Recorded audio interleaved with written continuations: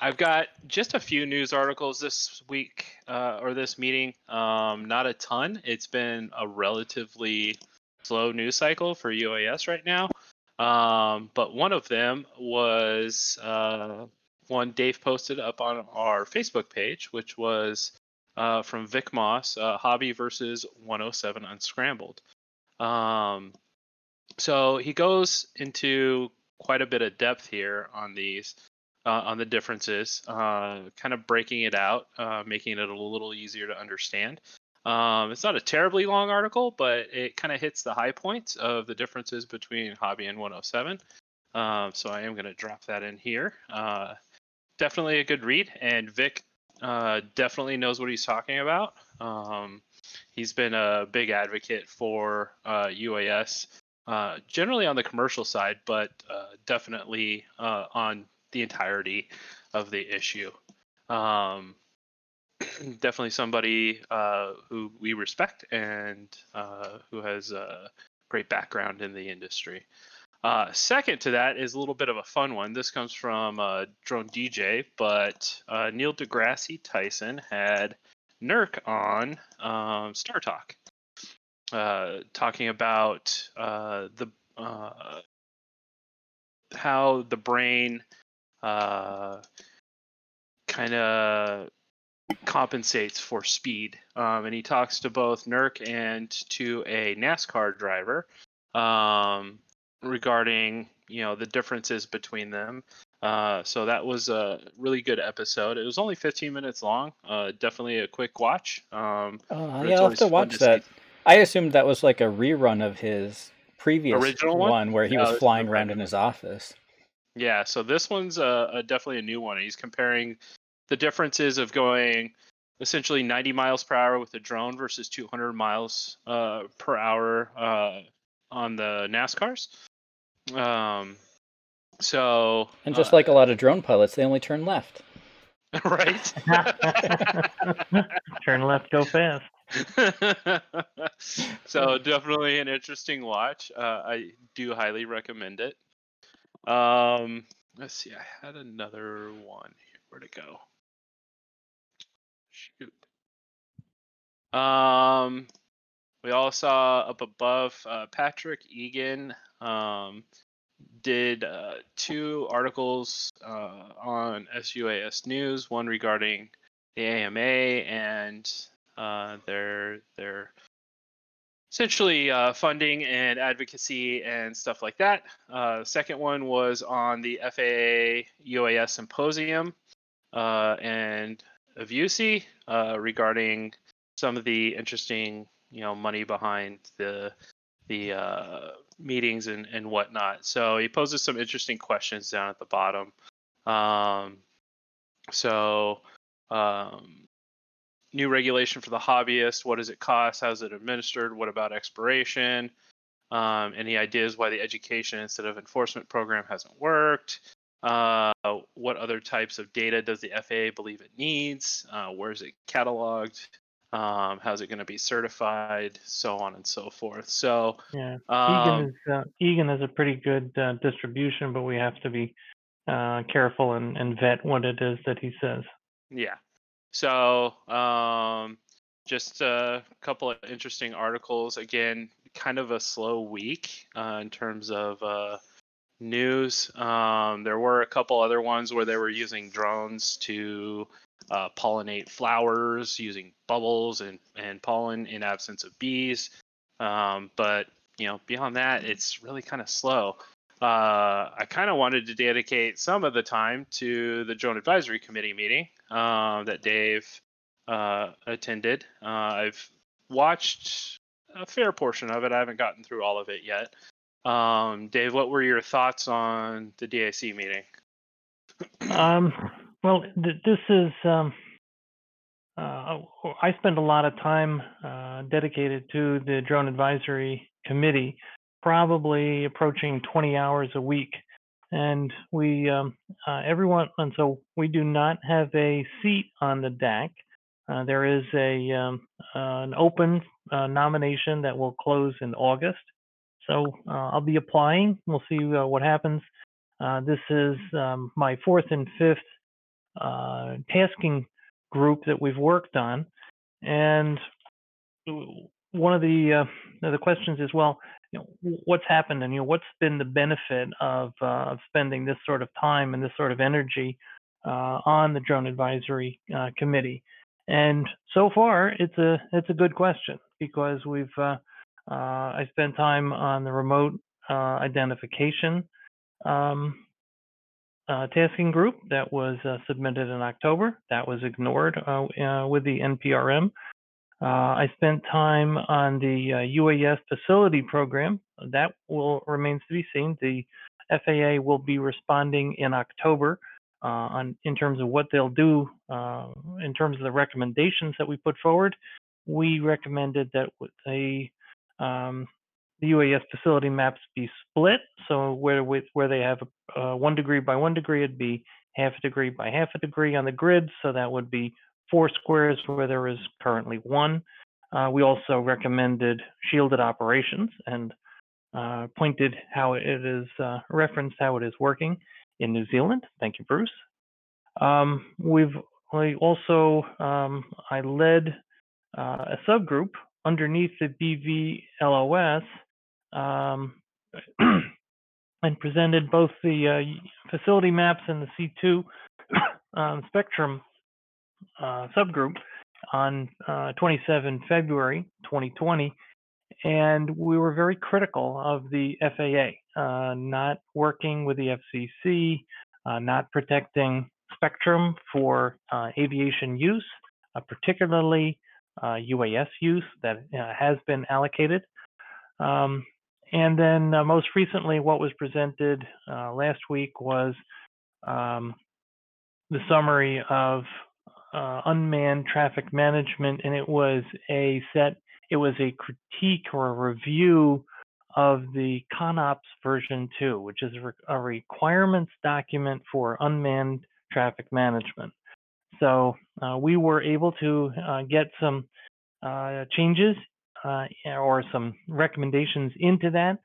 Most notably, we pushed for manned aircraft participation in the UTM to be voluntary. There were several groups that wanted no participation whatsoever. They wanted nothing to do with UTM, and we were able to create a bit of a coalition and gain everyone's agreement. And one of the strange bedfellows that we were able to work with was NACTA. It's the Air Traffic Controller Organization. And so they want to be able to have access to UTM information. And I think that's frankly great, because that helps us. The other was that not only in the UTM, but also in the safety culture, tasking group, we put forward and gained agreement on the idea of proportionality between regulations and risk. And so on the safety culture tasking group, the objective of that tasking group is identify how we can take the great safety culture of manned aviation and move it over to UAS. And of course, it should be move over all that is applicable. Some of the folks are very excited to carry over all aspects of safety culture in manned aviation, including things like the Safety Management System, SMS, and its 4 pillars. Lots of detail. And so we have gained agreement in that was what was presented last week, that there must be a proportionality to the regulations and to the risk.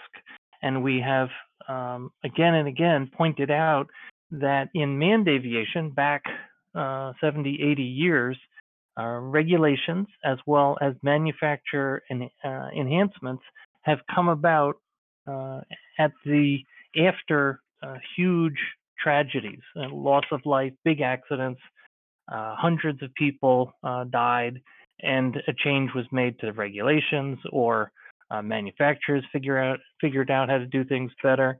And we have pointed out again and again that if we were to measure the efficacy of safety as fatalities, then drones are the safest hobby, safest recreation, and in terms of Part 107 in the United States, the safest vocation that we know of, with 0 fatalities.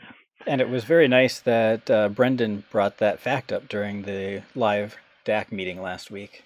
Yeah, for sure. Brendan Schulman works for recreational and for commercial drones in many different ways, and we're lucky to have an advocate like him. He is a Harvard attorney, and so he's got deep skills, and we appreciate him a lot. And he's got a good approach. And that there was another brief segue from the DAC. We pointed out a panel where a young woman by the name of Sam Sachs, S-A-C-K-S, put forward the idea that legislation like House Bill 4753, which stipulates a country of origin view, meaning that if the legislation essentially says for a bind and fly drone produced in China, it won't be sold to a federal agency, and no federal funds may be used to purchase the drone. And so this legislation passed the House on 10 February and is likely to come up in the Senate this fall. And if it does not pass the Senate, there is an executive order that mirrors the legislation almost exactly, and that will probably be signed into place. So this Sam Sachs put forward the idea that type of legislation creates a fragmentation in innovation, and a fragmentation and a slowing of innovation. I think that's a great premise, and one that we will be putting forward in our overall congressional campaign, and as we ask folks to take do a little copy and paste and send to their congressmen and senators, congresswomen who are on the transportation subcommittees. But that's a brief segue off into another topic. But the DAC was as we expected, no additional tasking groups, and so on the safety culture, we continue forward. Thank you to everyone here who responded to the survey I put together.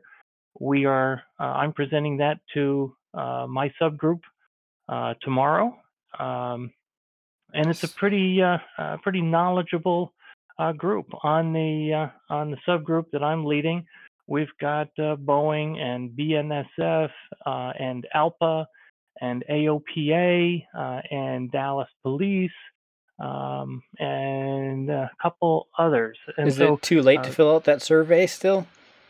It's getting a little late. If someone wants to add comments, I'm happy to update the numbers, and also keenly interested in any comments. I did get the folks on the FPVFC Facebook group should be pleased. They created almost as many comments as we got from the Rotor Riot group, and of course they have 33.4 thousand subscribers, and together we had more than 10 separate commercial drone Facebook groups. So interesting that our recreational teams are taking regulation a little bit more seriously. So welcome the comments, welcome additional votes. It's easy for me to update the numbers. Josh, do you have that link handy, or Dave? For the survey? Yeah. Let me grab that real quick. Can't seem to find it at the moment. That's okay, I got it. Let's see. Yeah, if you grab the the one that we have on Google Forms, that will automatically update. I won't have to go out and. We don't so want to make as you one do of- any extra work Well, just at the last minute. Okay. I just want to know which I'm gonna get signed into one the I have right to go account look here. for. Give me 1 second. Should try. Any questions or comments? I mean, and I apologize for the alphabet and abbreviation soup. And that's one thing that coming from global tech, I'm very accustomed to living in an environment where you have to quickly learn a new vocabulary of abbreviations and acronyms, and certainly the FAA is the same type of environment. So I apologize if some of what I said was not understandable given all of the abbreviations and acronyms. Yeah, it's tough when two different groups use the same acronyms for different things, and you start to get confused. Yes. Seeing it in the folder. Hang on, I'll grab it from Facebook. That's where I went to look for it, and it's like, I can't find it. I know it's out there, but Facebook likes to hide things. Once you've seen it, you'll never see it again. Right. Down the memory hole. Yeah. Yeah, don't use the 1 of 5, 2 of 5, 3 of 5, 4 of 5. Yeah, no, I won't use those. I'm curious if anybody here has questions about the DAC, or how many of you watched it live or have watched the replay since then? So I've watched most of the replay. I kind of skipped to some of the highlights. I found they did talk about the two subjects. I found the questions in between probably a little more engaging and informative. There was a gentleman. I've got it pulled up here. I'm trying to. I think it was Mark Colburn or Colborn. C-O-L-B-U-N, Colburn. He's the colonel in the Dallas Police. He's a helicopter so he pilot. was the one asking some pretty relevant questions about transponder, like basically implementation of remote ID. I don't want to say transponders, but and he kind of summarily got shut down by Jay Merkel. Right. But the DJ, and looking at the notes here, the DJI guy was Brendan Schulman. Agreed. Great guy. And he was one of the only people that were there that was actually also in the YouTube comments and writing back and forth with people, which I thought was great. Oh. Good. I'll keep that. I like the Lane Chow's performance. Astounding. Ooh. Ooh.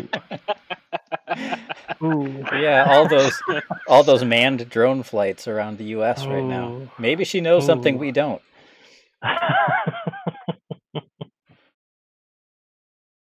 Oh, yeah. I'm not Bruce, finding you do your know survey, that. You do know, Dave. Yeah, Bruce, you do know who Elaine Chao's husband is? That's the majority leader of the United States Senate. Mitch McConnell. Mm-hmm. It seems like if you have the helicopter folks, like for example the one you cited earlier, especially on the police side, that are constantly over large urban areas, they're going to be pretty low to the ground. Those folks might be common allies if you're trying to get more buy-in to UTM, at least voluntary. I'm sure they would love to have some sort of equipment in their helicopter, be able to see what's going on up there. That is, if you'll forgive the expression, a big 10-4. Mark is a huge advocate of, he would like to see mandatory participation, frankly, from any manned aircraft who are routinely operating below 400 feet.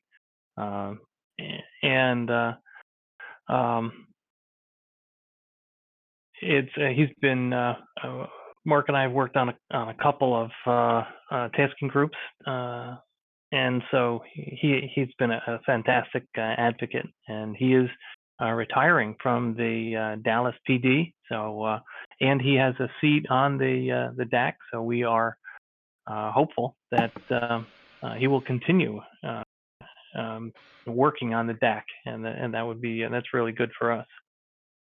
Fair enough. I think I found the right link to the survey. Did you get it? I grabbed that one from our other chat, so hopefully that's the right one. Yeah, I guess, and looks good. Oh, I just found it too. There we go. For all manned aircraft required to have radios and ADS-B, none of which are required in Class G. Yes, it would. It would be nice. And the current ADS-B out coverage, so they called it ADS-B 2020. And so the vision was that all manned aircraft were supposed to have ADS-B out as of January 1st, 2020. And this initiative was started in 2010. So it only took 10 years to roll out. And the coverage is approximately between 50 and 56%. And so there are a number of exceptions and waivers. And so it certainly would be nice. And this is a stipulation that we get into, or a discussion that we get into when the manned aviation groups are saying, well, UAS is the newcomer. You have to do detect and avoid all by yourself. We're not, we don't want any participation, and you have to figure this out. And so that does result in some heated discussion. So when the remote ID rules come out and there's only 50% participation from the drone pilots, does that mean we're doing good? Well, I mean, one thing. Go ahead. Go ahead. No, you go ahead. One of the aspects on the survey that did surprise me is that both in commercial as well as recreational, we give the FAA the benefit of the doubt every time, and so maybe we're just too nice, and so we feel that the FAA will not be punitive if we're creating an infraction. And so every chance we get, and this is a point that Brendan Schulman has been on, that if we have unreasonable regulations, we will see large-scale non-compliance. And yeah, I totally agree with that. Yeah, we've echoed that, verbally as well as in our NPRM comments. What about France? They have RID by Monday, but there are no units for sale. And specs aren't even 100%. Yeah, well, apparently France is going to be in the same position we were, in which we couldn't fly in controlled airspace for a couple of months. It's sort of like how we're supposed to have a test, but it's not out yet, and I get questions about that all the time. Yeah. Hey, Bruce, have you ever sold product in France from an international company? Not this week, no. Yeah. Yeah. I've had the pleasure. So, one of the points that keeps coming to mind, and Dave, help me out with the numbers here, but in terms of total UAS flights, what's the estimate between commercial UAS flights and hobbyists? What's the ratio between hobbyist flights? And I know this can't be, it's not going to be an exact number, but what's your guess? It's about 7 to 1. Recreational being 7 and 1 being commercial. So my thought here is and some people have echoed this in chat here or on Facebook and whatnot, is twofold. Number one, if the regulations, if remote ID isn't easily achievable in terms of costs, implementation, devices, so on and so forth, as well as, from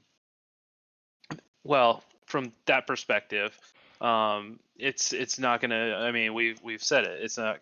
You're gonna have a lot of non-compliance. Right. There needs to be, and again, we've talked about this before. There needs to be an incentive for remote ID. So whether it's easy authorization of beyond visual line of sight in terms of real long range, not just going behind a tree beyond visual line of sight, and even more so, in the current climate with what's going on into politics, and not to bring a bunch of politics, but how are they going to enforce it? We've talked about this, and I've advocated that police can enforce this, and they can utilize the LEAP program, which is the Law Enforcement Assistance Program. However, in the current climate, what's the likelihood of that happening? So I just question the feasibility of the entire thing. Second to that, watching the DAC meeting and watching all the other DAC meetings that have happened, and I'm sure I can echo a lot of people, and just echoing the comments on the YouTube video here, is that, no representation, or little representation, let me put it that way. And very placid representation, I guess, from a hobbyist perspective. I mean, really, we've got Brendan Schulman, who actively advocates for the hobbyists. I'm sure, right, and was involved in ARC, Assure, the Yep. ASTM work. Yeah, he's been here And he's since it started. And he's awesome. I mean, I love Brendan. He's definitely, got that front and center on his mind, But with the current, as they announced at the DAC meeting, and actually shortly before, is that they are taking recommendations for 5 new seats. So I'm sure, some of those seats, I'm hoping that we can get filled in with some recreational folks. All 5 of them. Right. Well, I mean, when should. You have a 7-to-1 ratio of recreational flights versus commercial flights, some of that should be represented. But I'm sure some of the commercial people would say the reason is the regulations are getting in the way. They can't do flights right now. That's right. Yeah. So, I'm just, I know I'm preaching to the choir when I'm saying these things, but, I just really feel that, we really need to push, and whether that's, I've seen people wanting to recommend Bixler. I definitely want to recommend Dave. He's been there doing the work. So I think, Dave, you definitely would be favorable. Is the nomination process specifically for a person, or can it be an organization, or a combination? It's for an individual. Okay. And so you come representing an organization and a constituency, but I will, so. What if you get fired from that organization, or retire from it, or I don't know? Well, it just seems strange. Potentially, why seats are opening. It doesn't seem strange because we've got the chair of the DAC, Michael. I always get his name mixed up. Clausen or Chasen? Chasen was his job changed, and so you'll see that he's no longer the CEO of Precision Hawk. He's now the chair of the advisory board. So he is no longer a day-to-day employee of Precision Hawk. So it appears that they keep you on at least for the 2-year term, but it probably will impact your renewal of your seat. But I'm taking that. Sure. Purely my own speculation and observations. I also wanted to mention, as we're talking about remote ID, that one of the gentlemen who they introduced as the designated federal officer, that I have learned is a very important position on any advisory committee. And so he was the ranking executive in the room and stayed in the meeting throughout, and that was Dan Ewell. And Dan said, we are targeting December, parenthetically, 2020, to publish the final rule of remote ID. And so we all know that the FAA is not necessarily great at making their dates. Yet, we remember last year they said, well, we're going to get the remote ID NPRM out in 2019, and by gosh, they did. If I remember right, it was December 26th. Yeah. So we want to be prepared and be able to respond as quickly as we can. And this is why we feel that things like the protest that the UFDA crew hosted and ran on 28 February was effective, and we feel that the congressional push is also required as we potentially move toward a new administration, and if that happens, we'll see a change in the transportation secretary and very probably a change in a number of the senior executives in the FAA. Say, Dave, has anybody ever mentioned that FAA protest during any of your DAC meetings or dealings with people? Only the communications people. They were. It was obvious that it was very much being discussed during the February 27 DAC, and of course, the FAA closed their site on the Friday the 28th. Right. So that cheered me up. So they've not. They've not talked to me about it. They didn't bring it up in any open discussions, but it absolutely was a point of a topic of communication inside the FAA at the senior management level. Yeah, it's just I'm what it's. If they don't change anything, they'll be able to make it today. Yeah, right. But then why not just release it today? Yeah, Suspense. It was also interesting and a little picky, but Dan Ewell said, well, we're reviewing the 53,000 comments. And of course, back now several months ago, Jay Merkel said, we have completed the review of all 53,000 comments on the NPRM. So I'm sure it was a slip of the tongue with Dan, because Jay Merkel is on top of this with precision. So my question is, reading the room, with the people that you've had dealings with and whatnot, what's your thought on the course of remote ID? Do you have any thoughts on where it's headed? Do you see change? Do you not see change? I'm hoping that what we'll see is an acceptance that there's a division between line of sight and beyond visual line of sight.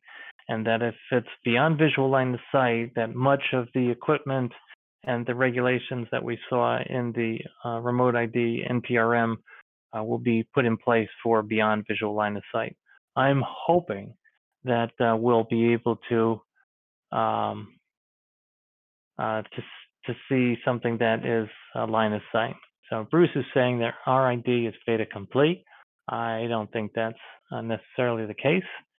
The real money's made the industry and the provision of UTM. Well, I don't know about. I wouldn't. I don't think UTM is a moneymaker. There's not a lot of margin in the UTM. So having come from Global Tech and sitting in on and working on ConOps V2. Once again, the FAA is looking to outsource, and by outsource, I mean looking to private companies to pick up the ball and run with the remote ID USS.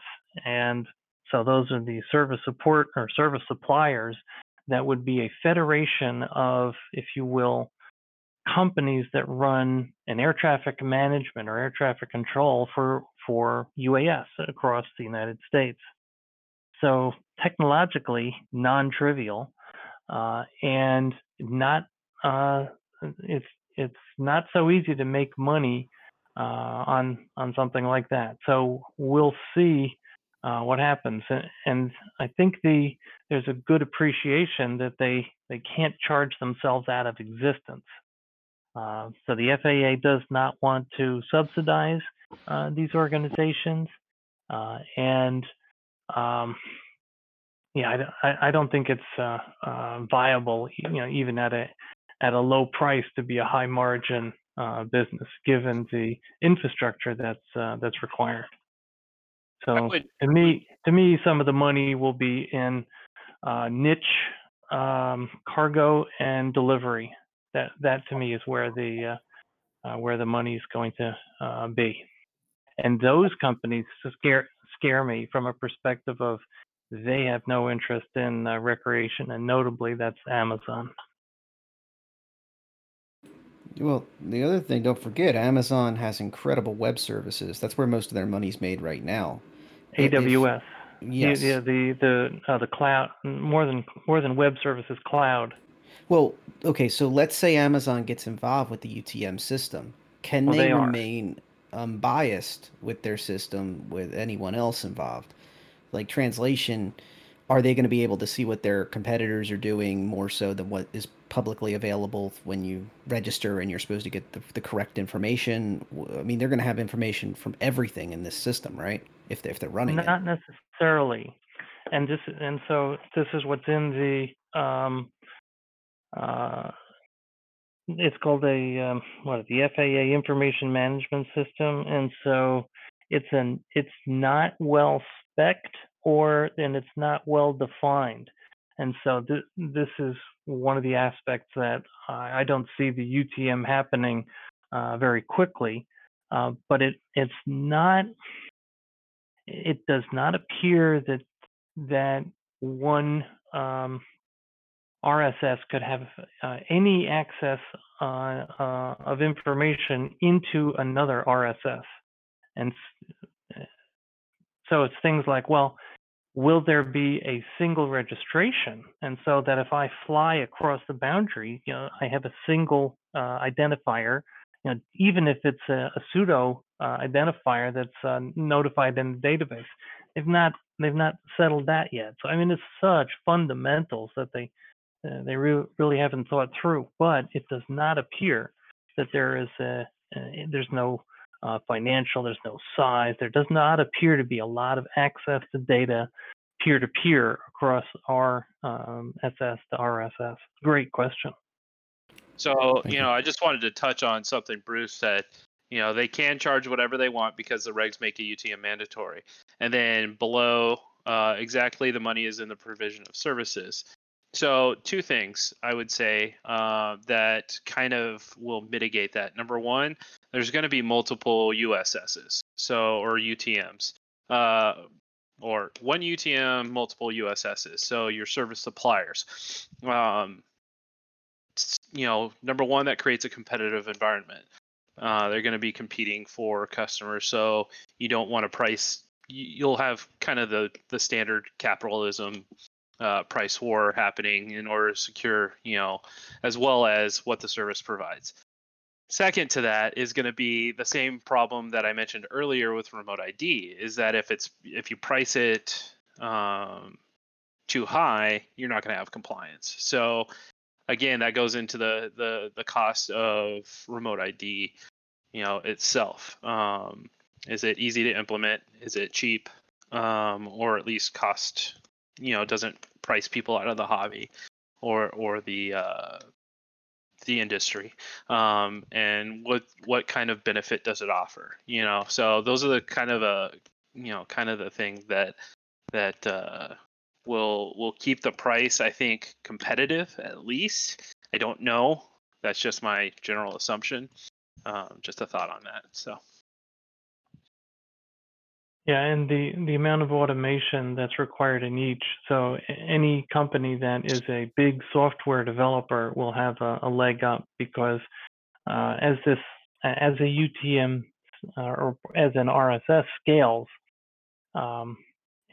it has to be automated in order to be profitable as it scales. Because while service provisioning can be lucrative from a revenue generation, it is not necessarily profitable if you don't scale very efficiently. I don't mean to be going off the deep end here on public cloud adoption. Yep. IBM Cloud, look at that.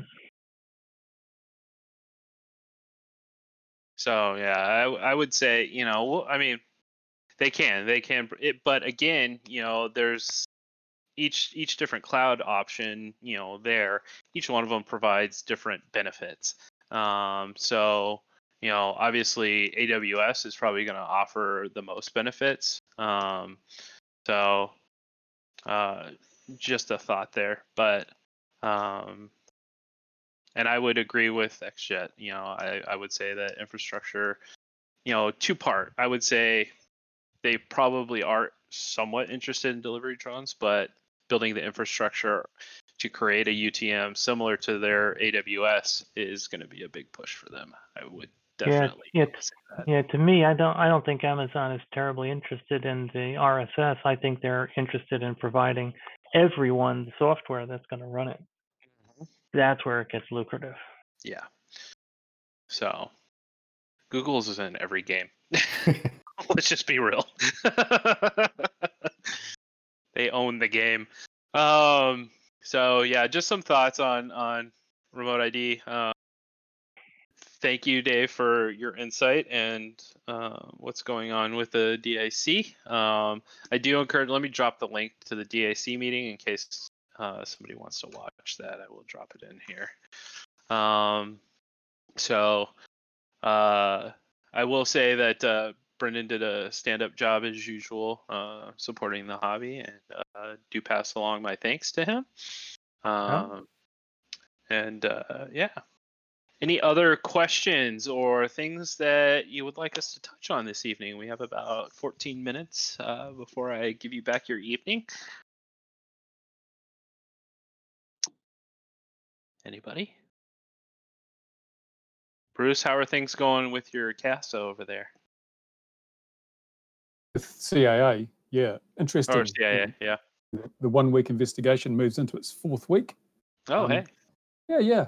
I think it sounds like with this current human malware problem, they can't find enough rope to hang me, so they've had to import some, and shipments are really slow at this time of the year, so we're just waiting. All right. It's good to hear that the CAA hits their deadlines as well as the FAA does. The thing that really concerned me most was that the investigator I was talking to was completely unaware that drones and model aircraft were subject to exactly the same rules. He thought there'd be different rules for model aircraft. He thought drones had their own set of rules. And this is the guy that's investigating me into my potential breaches of the regulations, but he doesn't know the regulations, and that doesn't inspire a lot of confidence. Yeah, when you have to train the person who's investigating you, that doesn't bode well, I'd imagine. And the real bottom line is going to be: is this about safety or compliance? That's why I've been sort of trolling them a bit and baiting them a bit, because I want to know: are they interested in safety or are they interested in compliance? Because they're not one and the same thing. And I think the issue of safety should always trump the issue of compliance. And I want to make a point out of this. And nobody knows what's happening, and the rules here are quite overreaching in some cases. Like, you got to get permission of property owners to fly over property, whereas you can fly a 172 over the same property without any permission whatsoever. We've got good bits. We've got the shielded operation, which is fine. But interestingly enough, you can fly a shielded operation beside our biggest international airport. Can't fly it beside a military base, Air Force military runway. So what is the purpose? Is it about safety or is it about something else? And so there's too much wavering going on, and our regulations came out 5 years ago and have not been updated. During that time, technology has advanced amazingly. I mean, maybe the need to have a spotter with the old analog gear and a SD camera with crappy 5.8 analog video was a thing, but these days with DJI Digital, you have HD vision in your eyes with a massive field of view. You are much better equipped to fly without a spotter than you used to be, but the regulations don't even take that into consideration because they're half a decade out of date. Well, I mean, here's the thing: is I don't think right now, as of right now, I don't think any regulation can be slated towards enhancing safety on something that has a perfect safety record. Now, can it be preventative? Yes, but I don't see why one would cite safety as a means to crack down on, basically featuring more regulations. So it's just it's about something else. I would say it's more about risk mitigation in terms of security would be my ultimate guess in terms of potential threats and whatnot. I hear that, and like in Europe, if you've got a camera on your drone, you have to be registered. If it's 250, you don't have a camera, you don't. But the security thing is, why aren't we also looking at Nikon P1000s? I can sit on a hill, I can peer in people's backyards, I can peer in their bedroom windows with a camera. They don't even know I'm there. I can peer into sensitive military installations by finding the right hill. I can fly a 172 over them, and they won't know what's going on. So they're trying to find reasons to create regulation, and that's not the right way to do it. It's all out of sync. And I look at it, I fly a sub 250 drone. I'm in full control all the time. And if something goes wrong, it falls to the ground. And even if it hits someone, it's not going to hurt them. But that has to be strictly regulated. Yet in exactly the same space, I can take a football, kick it at 60, 70 miles an hour, hit someone in the head and really injure them. But that's not regulated. I can do that freely, but I can't fly my little drone in the same place. There are agendas going on here. It's partly ignorance, but it's also agenda. There are many things happening, not for reasons of safety, and I get really annoyed when we're lied to about the justification for these regulations. Oh, it's all about safety or security. No, I think there are commercial imperatives going on here, and they need to be disclosed. Otherwise, it's a fraud. Mm-hmm. I've got a 30-foot pole for getting drones out of a tree that I put a GoPro on. I could just walk around with that. You should say that. I did that. I did that, and I got told off. Oh, you're flying a drone dangerously, until I actually showed the back footage, which had a Mobius on a big long stick. That's awesome. So, one of the things that I've noticed a lot of, there was one news article, I didn't, bring it in for tonight, but was on a new. Basically, the U.S. government taking possession of some anti-drone technology. Basically, essentially an RF spammer that breaks the RF connection from a drone to the controller. And the funny thing that they cite, that the company cites, is that it instigates a return to home or forces the aircraft to land. And the funny part is what are they? Are they testing these on exclusively commercial off the shelf that has return to home as a normal function? Let's say they employ that on somebody who's flying an FPV aircraft. And what's it going to do? It's going to fail safe. It's going to drop, below no matter who's down there, car, person, dog, cat, whatever. If you're lucky, it flies straight into the person who's jamming it. Right. The other thing too is someone's going to do something nefarious. They're going to just program a mission into ArduPilot, and there's not going to be any RF links involved. They won't even have FPV cameras, so they won't be able to detect it using these RF sensing things. And it doesn't matter how much 2.4 or 5.8 gigs you blast at it; it's not going to care. No, not at all. So it's pretty interesting. These anti-drone technologies that are being deployed right now. So. This is one thing. Notice how much money's going into these anti-drone technology companies like D-Drone. And this is what I'm getting at. There is so much venture capital being plowed into these companies that do a 3D rendering of some futuristic looking passenger carrying drone, and people throw millions at them, and other companies that promise this, that, and the other. There's going to be, like there was the .com crash, we're going to have the drone crash when all these investors start saying, where's our money?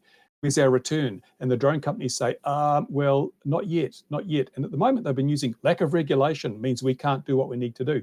When these regulations come into force, and there is no reason why they shouldn't be delivering on promises, I think there's going to be a lot of really angry investors and a lot of failed companies. Yep. Failed companies in what, Bruce? And where do you think these VCs are going to buy in? Drone delivery, for example, it's never going to be a viable thing. The economics don't stack up. That the one flight and then having to put a new battery in, and the size and so forth. And if you look at the UK, they've got a place called Milton Keynes, and they've got these little robots that trundle around the streets because they have cycleways that connect the whole town. They've got ground-based vehicles. They can carry much greater loads. If something goes wrong, they just stop and no one gets hurt. And they're already doing massive deliveries all over Milton Keynes. We've got Tesla with their auto-drive cars, and that's only a step away from having completely automatic or autonomous vehicles that will just drive around. You'll be sitting in your home, you'll get a text that says, you have a package arriving in 5 minutes, here's your PIN code. You walk out to the sidewalk, the autonomous vehicle pulls up, you enter your PIN code, a door opens, you take your package out. That's drone delivery. It's nothing to do with flying. It's going to be on the ground because safety and practicality and economy dictates that. Or a combination of the two. In the United States, Yeah, we've I been think seeing trucks that have like a drone on top, so they complete like the last mile deliveries in rural areas, and the driver right, obviously is nearby, and it's like almost semi-autonomous behavior. It was right. interesting during the lockdown period. One of the guys that was doing these drone delivery things was interviewed, and he said it's not the last mile that's the problem, it's the last 10 feet. Because if you're landing in someone's backyard, you've got trees and shrubs and bushes and people with poles wanting to steal your drone, and ultimately, vehicular delivery is going to be the way to do it. You cannot deliver a pizza for less than the price of a pizza. You all got too many damn poles. That's the thing going on. That's funny.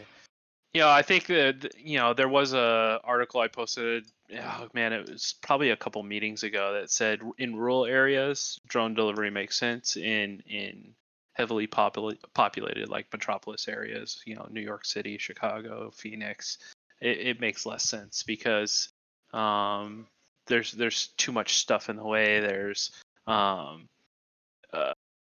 too much navigation, too much, everything. Whereas, a straight flight out and back, as the bird flies, is much more efficient. That doesn't mean it's going to take off, but there have been instances, especially during the COVID, where they are delivering blood samples and tests and whatnot. But it's been an interesting period for that kind of testing. And then I know there are there's a company, and I forget their name. They're in Africa. They've been Zipline. Yes, Zipline. Thank you.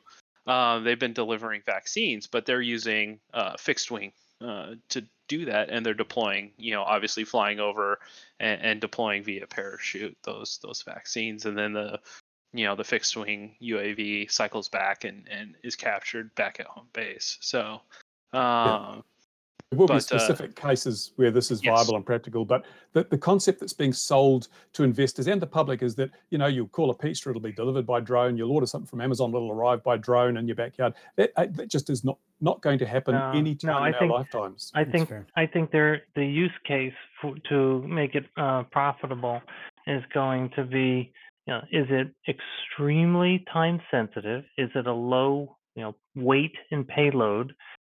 Or is it extremely difficult to get to, so that it behooves you to use something that's airborne as opposed to using a boat, a car, a truck, multiple modes to get to an island. A 30-cent slingshot will accomplish all that. The drone will do with that. Well, I think I would agree. I would think it time sensitive to me seems like the most applicable category for the means test. So things like vaccine delivery, maybe transplant delivery. But that's another one, because that organ movement has been touted as, this is going to be getting a heart or a kidney. But hang on a minute, all hospitals have helipads and we have helicopters, and you're going to take it from one hospital to another. So why would you use a drone when you've got the technology there already, and it's safe and reliable and proven? And it's not going to be any cheap. I would say the means test would be cost. You can operate a drone for much, much less than you can for a helicopter. So in Switzerland, where they were trying that, though, they've cancelled that test program because the drones crashed. Well, again, I would say as technology gets more reliable, it would be let me put it that way, it would be an appropriate use of the technology. The same reason that a lot of people are using drones in movies. Definitely, you can get in tighter shots. You can do different things with the drone, but the cost of hiring a helicopter and a pilot and the jet fuel and everything else, saves money for other aspects of the production. And the safety as well. The safety of drone operations are always going to be safer, because anytime you lift someone off the ground, you put their life in danger. Yep. The other thing is these urban mobility passenger drones, basically. Seriously, I'm not getting in any flying machine where the pilot is still on the ground. I think I saw something where was it India or somebody that they have a police quadcopter bike kind of thing, and it crashed the other day. It was Dubai. The police flying mode. You know what happened? He switched it to rape mode. That's awesome. So, at any rate, definitely a interesting conversation. It'll be interesting to see where this goes. I just, I don't want to see this hobby die. I don't want to see it regulated to death. I just feel like, and I'm sure most of you here would agree that, when it comes to the DAC, we need some better hobbyist representation because hobbyists do make up most of the flights. And, that kind of consideration, I think, would go a long way. As well as, it seems like that, the DAC makes recommendations and they go nowhere. So that's kind of tough to watch sometimes too. So be interesting to see some better buy-in from the FAA on something that they're touting as So is the difference between necessary. the DAC and the CDA is just the arrangement of the letters, isn't it? Sometimes, yeah, it feels that way. But at any rate, with that note, if there's anybody have any other questions, comments, concerns, ideas. All right, good meeting tonight, guys. I appreciate all the feedback and the questions and the comments. Definitely always welcome. So on that note, I will see you guys next meeting and reach out if you have any questions. Thank you all. Take care. Have a good evening.